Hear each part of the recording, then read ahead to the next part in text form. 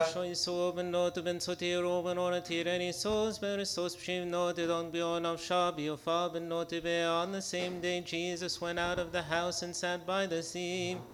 And great multitudes were gathered together to him, so that he got into a boat and sat. And the whole multitude stood on the shore. Then he spoke many things to them in parables, saying, Behold, the sower went out to sow. And as he sowed, some seed fell by the wayside, and the birds came and devoured them. Some fell on stony places where they did not have much earth, and they immediately sprang up because they had no depth of earth. But when the sun was up, they were scorched, and because they had no root, they withered away. And some fell among thorns, and the thorns sprang up and choked them. But others fell on good ground and yielded a crop, some 100-fold, some 60, some 30. He who has ears to hear, let him hear.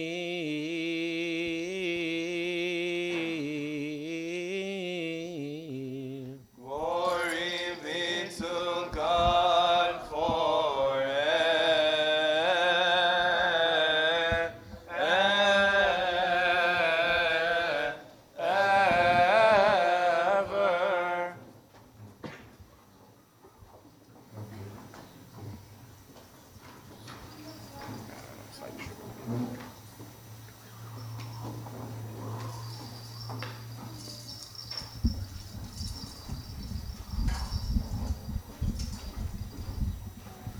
In the name of the Father, and the Son, and the Holy Spirit, and God, amen. May the Lord bestow upon us his grace and his blessing, now and ever, into the ages of all ages, amen.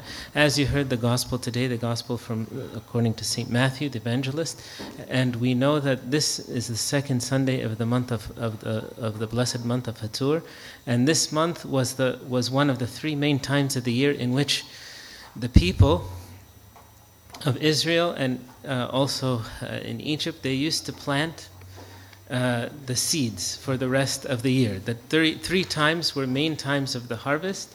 The first time, one of them was during the springtime, which was for the wheat. The second time was during the summer for the grapes, which they got the wine from. And the third time was during the 2 months of the fall, September and October, which they would be for the olives and for the rest of the fruits.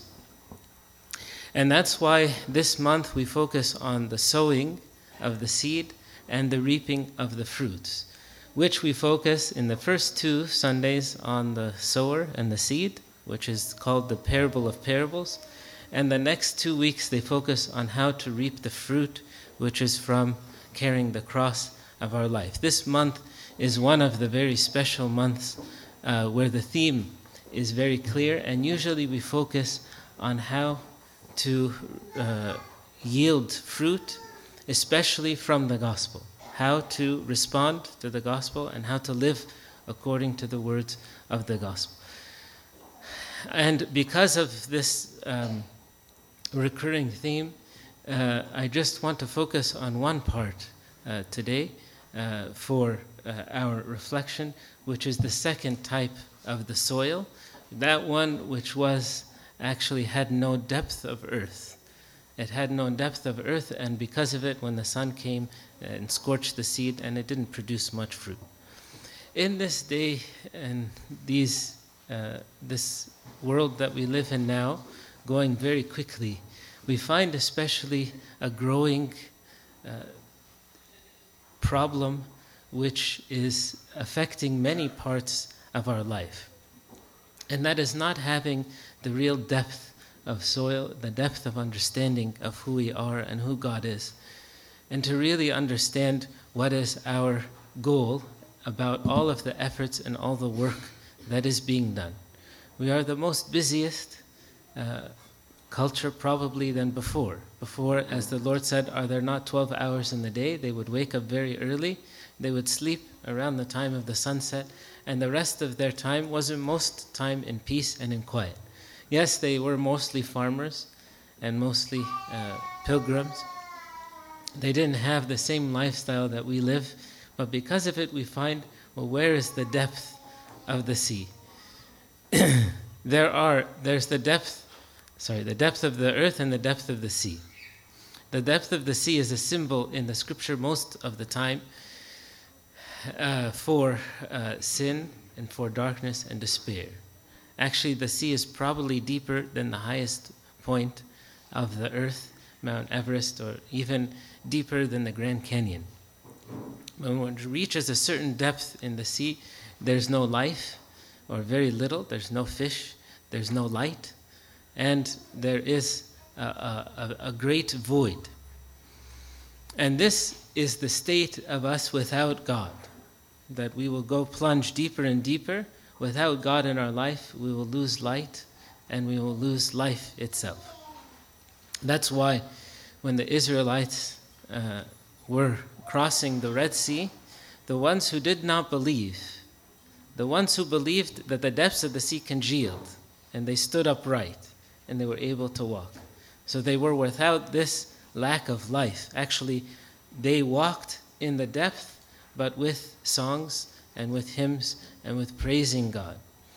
But those who did not have God with them, then they plunged into the depth of the sea, and they say that the depths of the seas came upon them, which even there's a coldness in that sea that it's below freezing, or as the temperatures of that sea.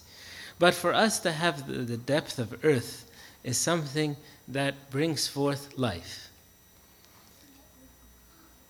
If you've planted, there are some seeds that when they go on the surface, they can produce a little bit of fruit, like grass. The seeds don't have to go very deep in, but they also don't produce much fruit. But to have a depth of earth, which is how to have three things that we'll focus on. The depth of earth, or how to have a heart that is receiving the word of God in a very fruitful way. Because someone would say, I heard the gospel, or I read in the Bible, I hear the stories, but yet I don't feel, or I don't experience a depth in which other people. There is a superficial living, and there's a superficial hearing.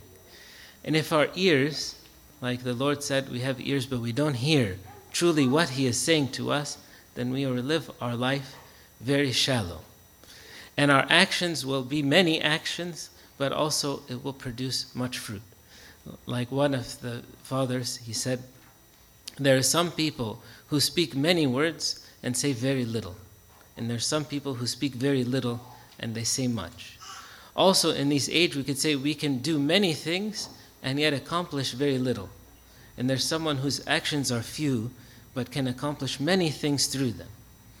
If you look at the Lord Christ and the apostles and the saints, even the sayings that we have from them are very few. Like even if you say the scripture, it's a big book. But see how many times did our Lord Jesus Christ speak from, it's all the Word of God. Or how many times did the Holy Virgin Mary speak that we received in the scriptures? The one who probably wrote the most in the New Testament was St. Paul the Apostle. And we know we have many books from him, but even then, if you wanted to read them all in one sitting, you could probably finish them all within 1 week. That's what his testimony reached. Many times you look and he said, someone who said many things in his life, or wrote many things, if they are very great people, we might have from them one saying, a few lines in our life. So we see, how do we have this depth of speaking and of living? The first thing, which is, how do we receive the Word of God in the proper way? As you heard and you saw, every time we read the scriptures, we have hymns, we have prayers, we have a period where we're praying for God so that we would hear His voice and to be able to act in the proper way. If we hear many things, yet we are not in the state which is to receive the Word of God, They used to, in some of the churches, put the Mangaleya in one of the highest points of the church, so that they say that we are standing under, we are waiting to hear your word so we can go, and they put it on the highest place. They venerate the word of God, and they know that it is holy. Sometimes someone goes and wants advice from Father Confession or spiritual father, and they go with little hope and little faith that actually they will hear the word of God. And many times God will be speaking, but the way that we didn't hear clearly what is God's voice for us. But we need to put in its proper place the word of God. They say that much reading leads to deeper reading. Saint Cyril of Alexandria, he says that when you open the word of the scripture, it is like you put the soul, when it comes in contact with a soul that is empty, it provides for it the roots, like just exposing the soul to the word of God in a frequent way, that it will produce much fruit. I was a couple times I met people who really they converted to the Orthodox Church, and one of them, I was asking her why that she chose this. She said, from the Bible. So I said, okay, how do you read in the Bible? She said, I read one book a day. I told her, you read one chapter? She said, no, one book. So I was surprised. She has children, and her husband is in the army, so she taking care of everything by herself until he comes back. So I told her, how did you have the time? She was very upset. She said, you are Orthodox. You should read much. It only takes 2 hours, sometimes more or less, depending on the work, the book. So I said, you understand everything that you read? She said, yes. And she began to tell me some of the details in the scripture, because she's reading carefully every word. When she reads one book, she said, now I can compare the books. If you read one chapter at a time, sometimes we compare the chapters. But we have what is a comprehensive reading of the scripture. The second thing, which is how to have the deep knowledge and the deep faith. If our faith in God is superficial, when one challenge comes, then we will be shaken, and people begin to lose faith, because from the beginning, the depth of faith was not there. The depth of the knowledge of God is not there. Someone said, okay, how do I reach the deep knowledge of God? It takes time, and it takes investigation into the deep matters of the faith. You know, St. Gregory the theologian, his greatest contribution to the Christian world, or in general, were 5 sermons that he gave. They call them the great theological orations, and they are about the Holy Trinity. I'm sure you've heard about them and studied them, and if not, I encourage you to do so. This time when he came to deliver, they found a little man coming. He was a little bit older. He was very simply dressed. They said, this is the one who's going to come, that is our bishop.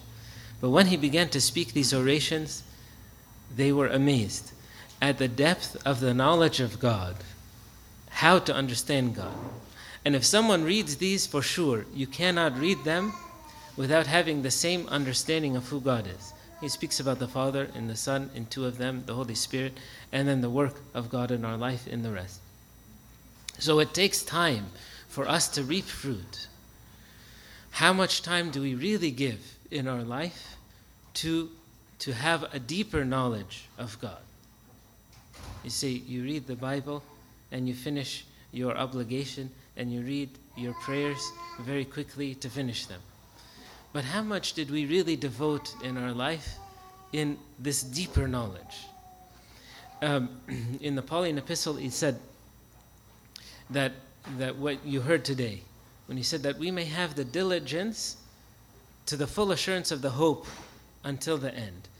He said that if we don't have this diligence, which is effort, working, laboring for the scripture, then he said, we will end up to be sluggish. Sluggish, like someone who's just lazy. Someone who didn't, when it comes to do good work, it will be very slow to do good. He said, instead, let us imitate those who through faith and patience inherit the promise. Our depth and the knowledge of him and his ways will always, even after all of this investigation, will be limited. But when we approach him, the one who is unlimited, for example, when we pray in the Gregorian liturgy, in the first introduction to it, in the prayer, we say, the one who is, right, uncreated, unseen, the one who is without beginning. When we meditate on the characteristics of God, and we go deep to understand what we don't understand, and to know the one who we really do not know, when we spend time with the one who is brighter than all, so that we can't even face him without, fully, without being blinded by the beauty of his greatness. When we come into the presence of the living, the one in whom is the source of all life, and when we enter into dialogue into the one who is the wisdom and the fullness of wisdom, when we come into contact with the being, the one who created all things in his greatness and mercy, in this time, our minds and our lives will be exposed to something greater, that we cannot stay the same as we are. This needs time, and this needs some work, but this time and effort that is never left void. Many of the things that we, in our schedules, daily schedule, we have a lot of hours that we spend, which is not as valuable. It doesn't produce much fruit. There's some things that we have to do, whether depending, like for example, you're sitting in traffic and you're not moving, but you're waiting for the things to move.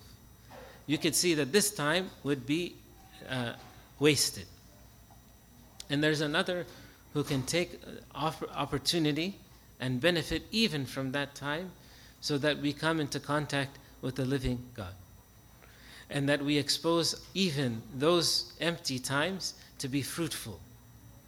So that, as they used to say, you put the scripture on your doors, whether you're coming in and you're going out. So that if you leave the house with one verse or one message or one thing to meditate on for the day, by the time you return, also you will sit and be in the fullness of joy and be directed in his steps.